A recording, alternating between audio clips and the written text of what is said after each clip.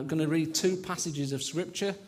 One from the letter of Peter, first letter to Peter, 1 Peter chapter 2 and verses 11 to 25. And then the focus of our message will be from Matthew chapter 5, the Sermon on the Mount, verses 13 to 16. But starting with 1 Peter 2, verse 11.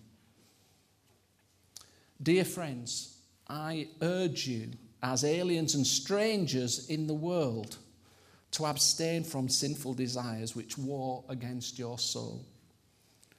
Live such good lives among the pagans that though they accuse you of doing wrong, they may see your good deeds and glorify God on the day he visits us. Submit yourselves for the Lord's sake to every authority instituted among men, whether to the king as the supreme authority or to governors who are sent by him to punish those who do wrong and to commend those who do right. For it is God's will that by doing good you should silence the ignorant talk of foolish men. Live as free men, but do not use your freedom as a cover-up for evil. Live as servants of God. Show proper respect to everyone. Love the brotherhood of believers. Fear God. Honour the king.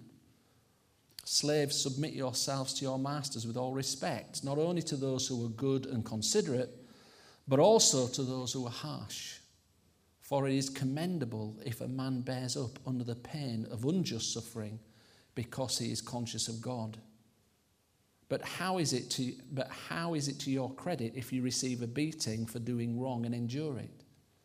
But if you suffer for doing good and you endure it, this is commendable before God.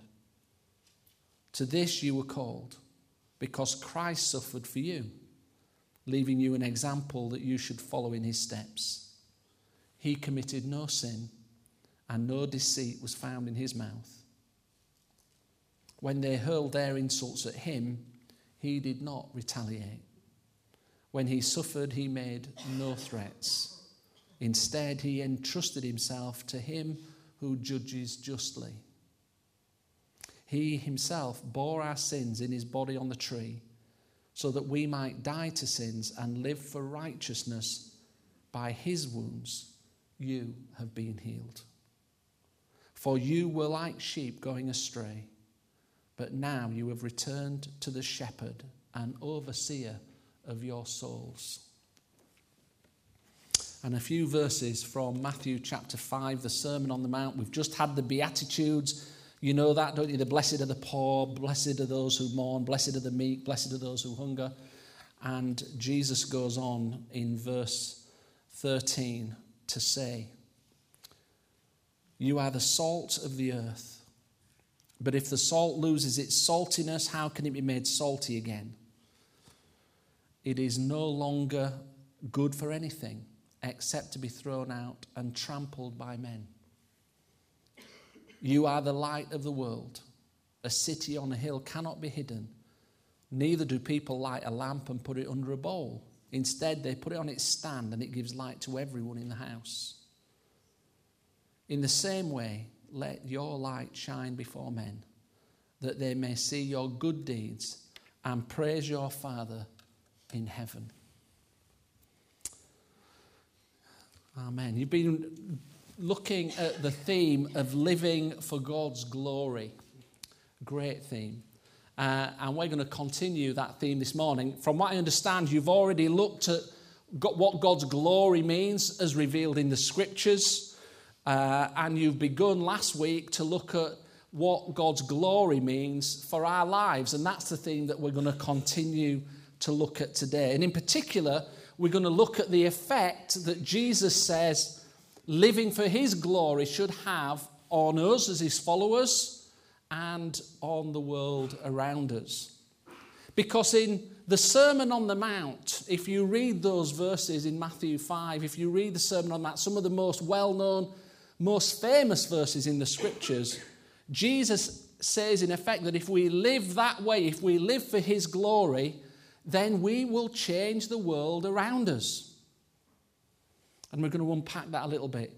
You see, the Sermon on the Mount paints a really sharp contrast between the standards that Jesus expects for us who claim to be his followers and the standards of the world.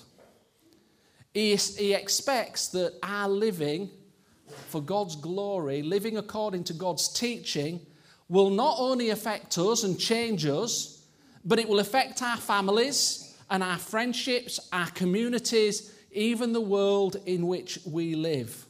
Like a light shining on a hill, it'll be seen. Like salt that flavors our food, it won't go unnoticed. And as Christians living in this world, the Sermon on the Mount says we should not be able to live for Christ unnoticed. It will make a difference to us if we live for him and for his glory. You see, the followers of Jesus are to be different to the world. You and I, friends, are to be different. Different in our character, different in our honesty, different in our lifestyle choices to the world, different in our priorities, different in our morality, different in our relationships with each other, how we treat one another, how we speak to one another at our church meetings. David didn't tell me to say that. How we respond when somebody hurts us. We're to be different. But a word of caution here, we're not to be odd or strange or weird. We've met those kind of Christians, haven't we? And if you haven't, you might be that person. I'm not going to ask you to look around. Just keep your eyes focused to the front. How do we change the world around us? How do we live for God's glory? Well, these verses tell us we should live as God expects us to live. It's as simple as that. Live as God expects us to live. You will change and you will affect people around you. In the Beatitudes, Jesus calls his followers to put God first. In their motives, in their actions, in their business, in their language, in their thoughts, in their priorities, put God first. And too many Christians today, I'm just throwing this out there, they don't do it. I'm not going to ask you this question, but how many of you read your Bible every day? I was taught growing up to have a quiet time as a young Christian. And when we used to come together for a Bible study, our pastor used to make us carry our Bibles through the rough estate that I grew up, and that could get your head kicked in, you know? And then he'd say to you at the start of the Bible study, I'm just going to go around and ask you what God said to you in your quiet time this morning. I used to have to make stuff up, you know?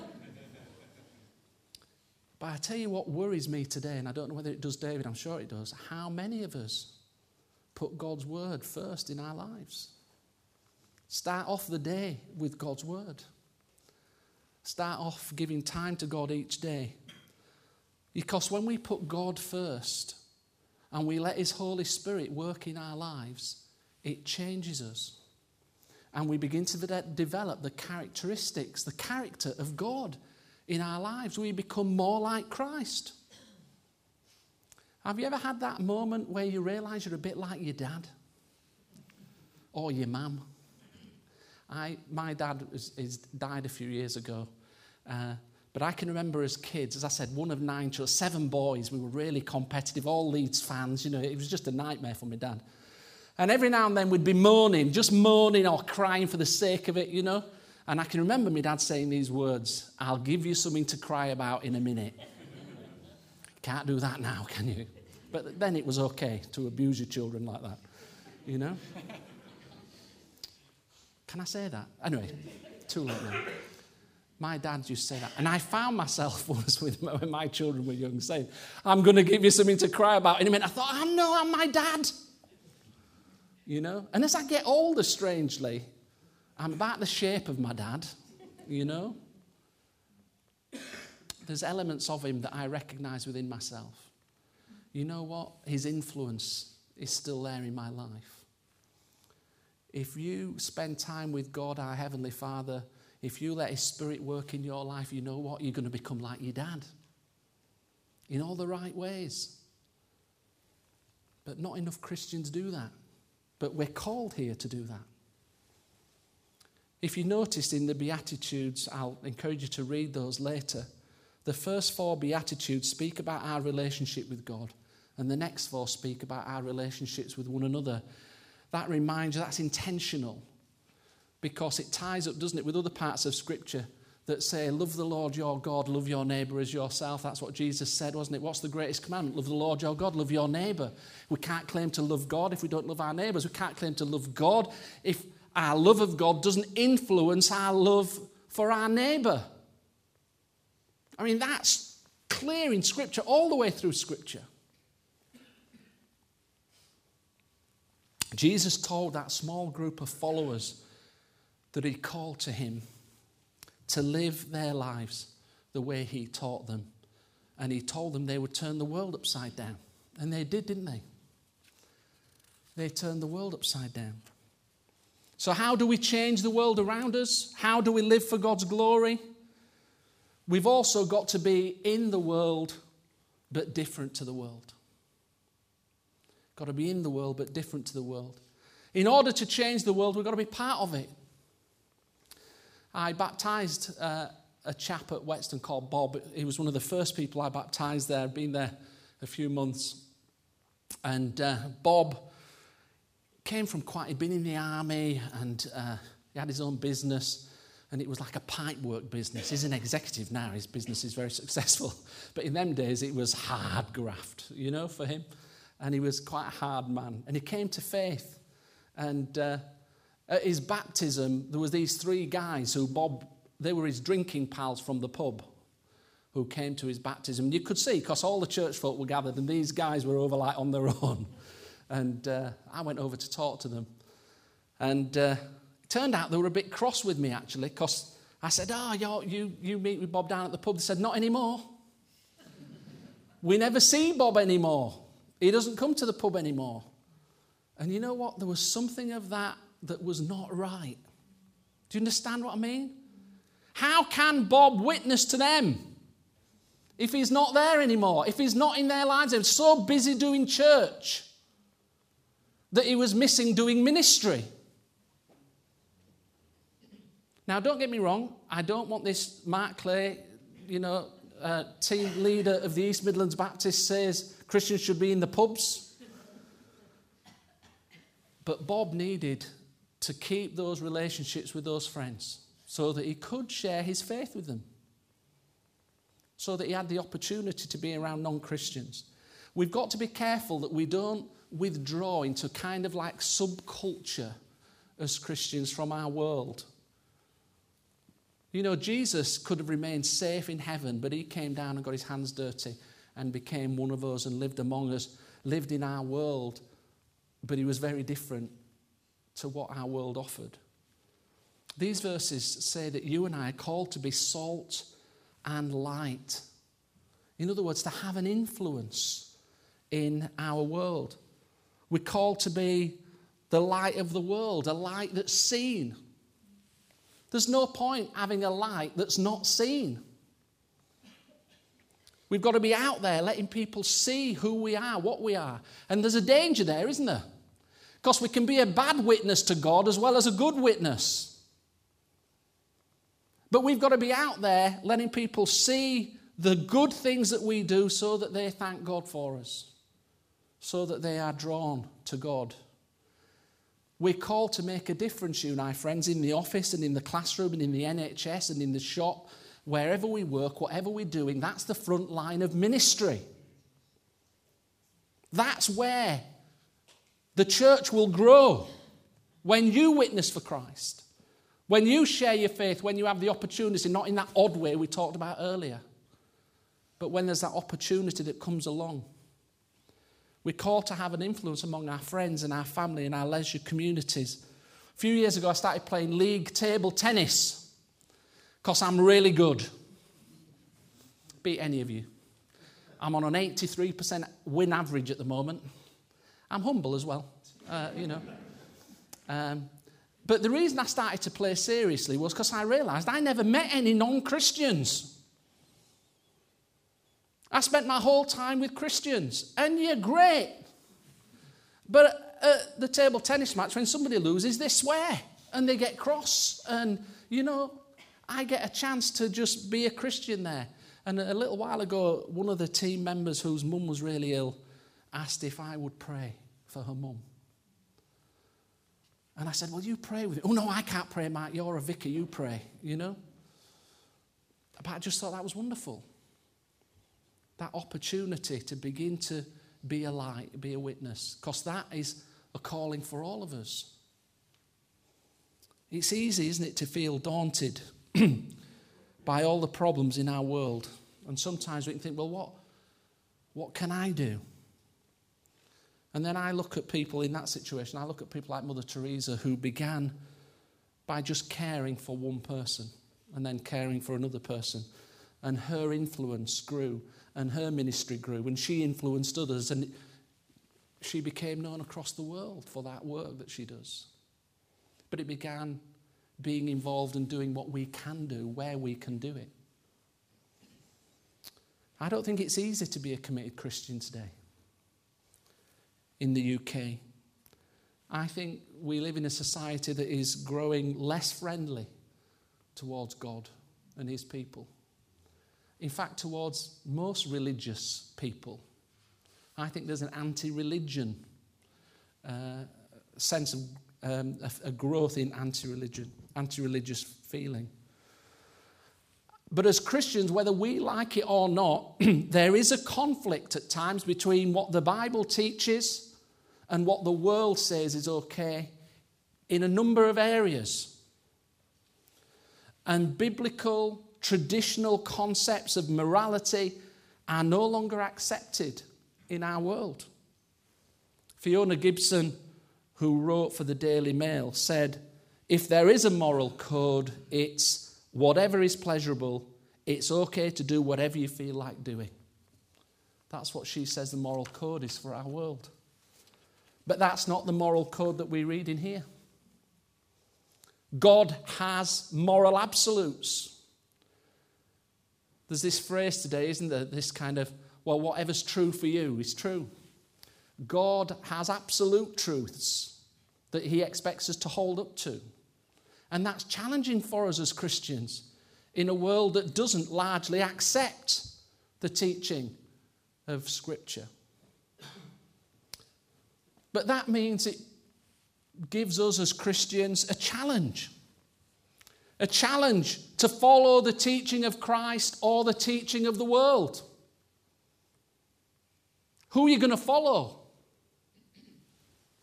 The teaching of Jesus says we must be in the world, but different to it. We must be in the world, but not of the world. We are to offer what John Stott in his commentary says is a counterculture. People have got to come in here and see you as have a different group of people, different in the quality of your relationships, different in the way you deal with issues in the world. They've got to come in and say, whatever they've got, I want to catch it. Whatever they've got, I want some of it. Are you attractive like that as a church? Because we should be.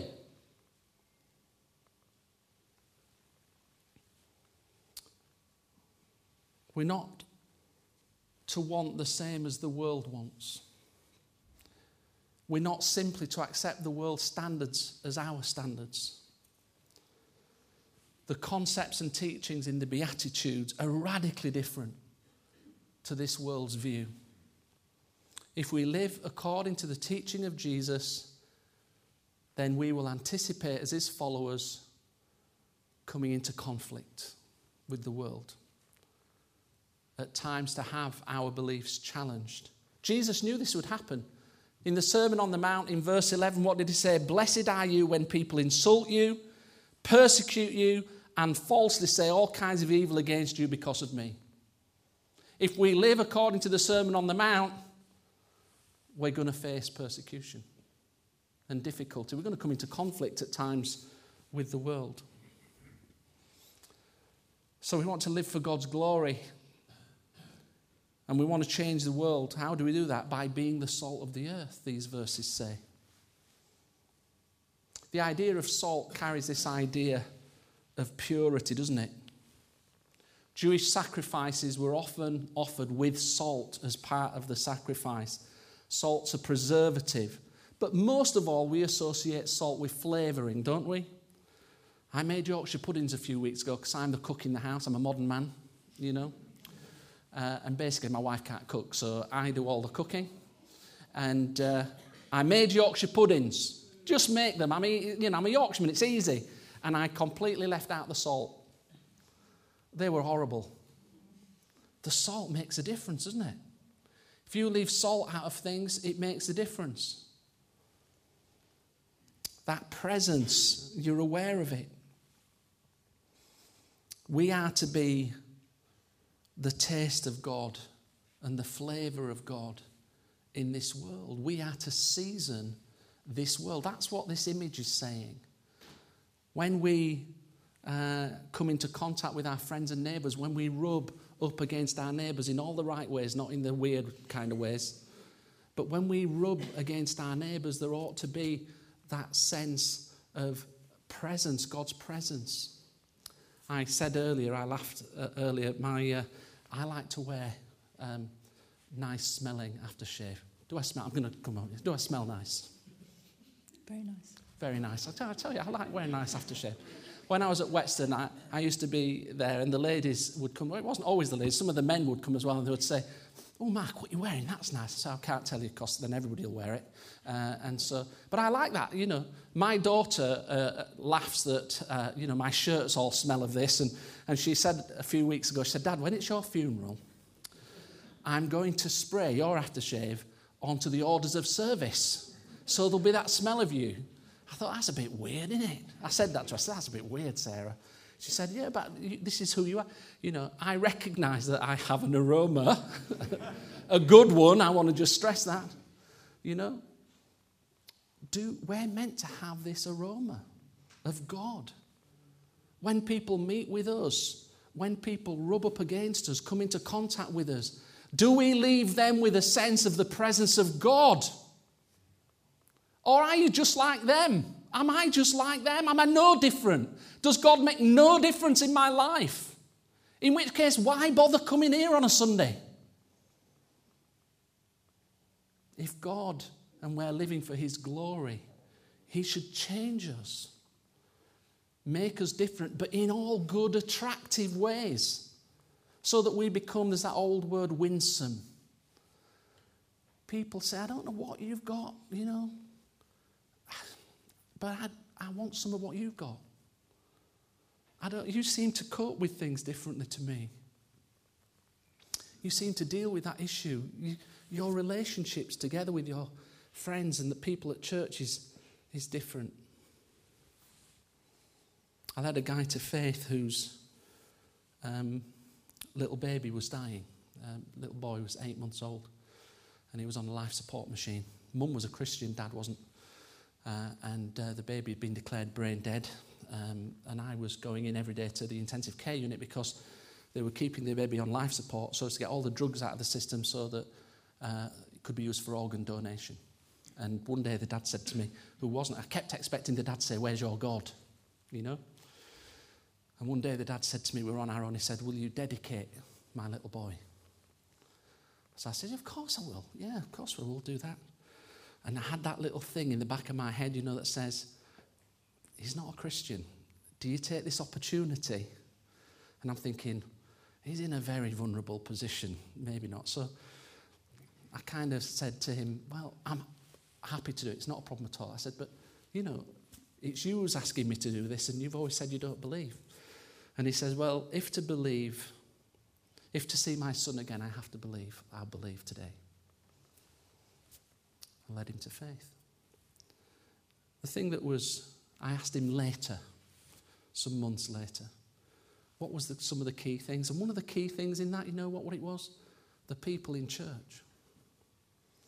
They'd been doing their lawn, they'd been cleaning their house, they'd been digging their garden, they'd left so much food that they had like food for a year in their freezer.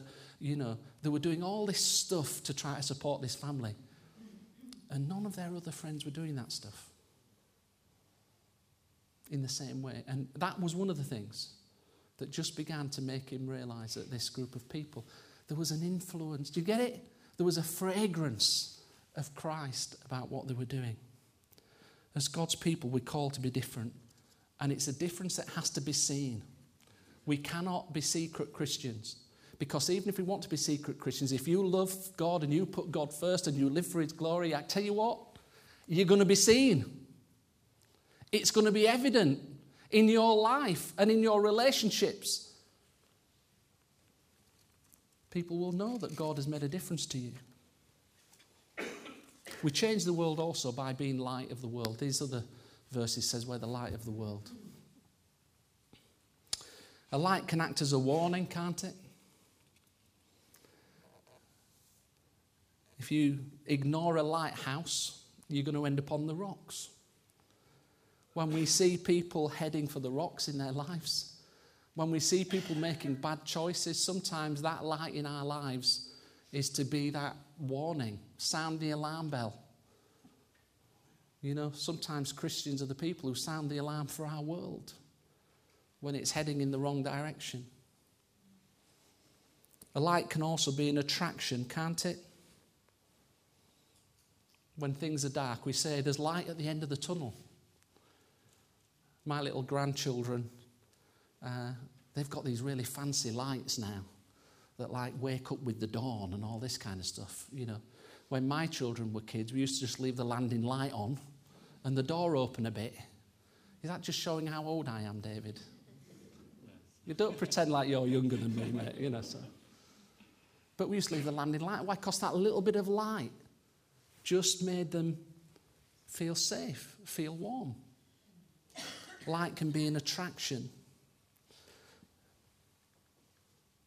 We should shine our light. Too many Christians are ashamed of what they believe and who they believe in. I'm sure there's none of you here. But we are to shine the light. When God makes a difference to us, when God does something in our lives, we've got to be prepared to share that. In the Feast of Tabernacles that used to happen, I don't know if any of you have been to Jerusalem. Have you been to Jerusalem? Some of you? Anybody? You climb up a hill, don't you, to Jerusalem? Jerusalem is set on a hill. If you drive there, I drove there, it's a big, long drive up the hill. And the temple was at the top of the hill. And at the Feast of Tabernacles, they used to light all the lights in the temple so the light could shine across. And when Jesus says, I am the light of the world, he said those when it was the Feast of Tabernacles. He said those words. This idea of a light shining on a hill. Anybody could look up and see effectively where God dwelt. We are the light of the world. We're to be set on a hill. We're to let people see where God is and where God is to be found among this group of people. God is in this place. God is in my life. Do we shine our light? We're going to sing about that later. What does it say in Matthew 5:14? A city on a hill cannot be hidden. That's referring to this Feast of Tabernacles. How easy do you find it to hide your light? There's a challenge for you this morning, isn't it?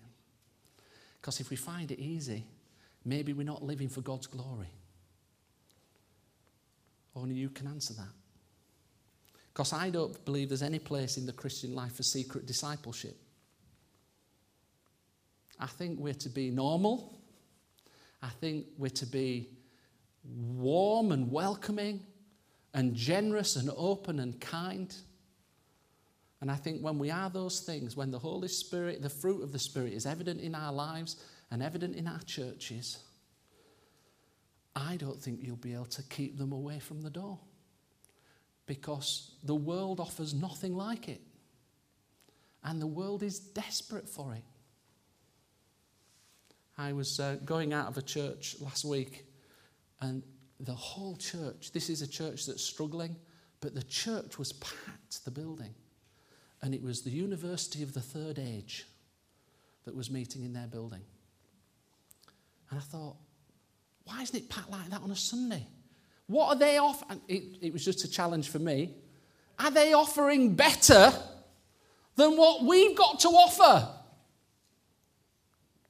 Doesn't that scare you?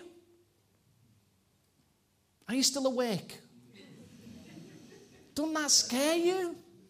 Scared me. If I was the pastor of that church, I'd be saying, okay, I've got to figure out what they're doing, and I actually got to do it better than them. But as Christians, we have so much to offer. I'm going to finish with this. Living for God's glory, if we do it, we will change our world and we'll change the world around us. By living as God expects us to live, according to his word. By not withdrawing from the world, but also being willing to be different to the world. Allowing the Holy Spirit to work in our lives to make us more like God, more like Christ, more like our Father. And allow our Christian faith to be visible in any way that we can. Not scare them, but attract them. That's the other thing about a light, you know. You mustn't shine the light in such a way that it becomes like the torturer's lamp, you know, that scares them and drives them off. We mustn't be that. But let them see the difference that God makes in our lives so that they want what you've got. And you know what? It's not hard. It's not hard. All we have to do is live for God, put God first every day. He'll do all the changing. There was a poster outside a church, I loved it. It said, God loves you just the way you are, but too much to leave you that way. God will change us. I'm going to finish with this. There was a meeting of some young people, and they were discussing this text, you are the salt of the earth. And they were making suggestions about what it might mean. And one young person said, salt imparts a desirable flavour. It's good, isn't it? Another young person said, salt preserves from decay. I like that. And then a Chinese girl spoke out of her experience, and she said, salt creates thirst. And there was a hush in the room. And everyone was thinking, have I ever made anyone thirsty for God? Friends, that's the challenge for you and me today. Have you or I, this church, do we make people thirsty for God? By the way that we live, by the way we live in community, by what we do, by who we are. Do we make people want God? Amen.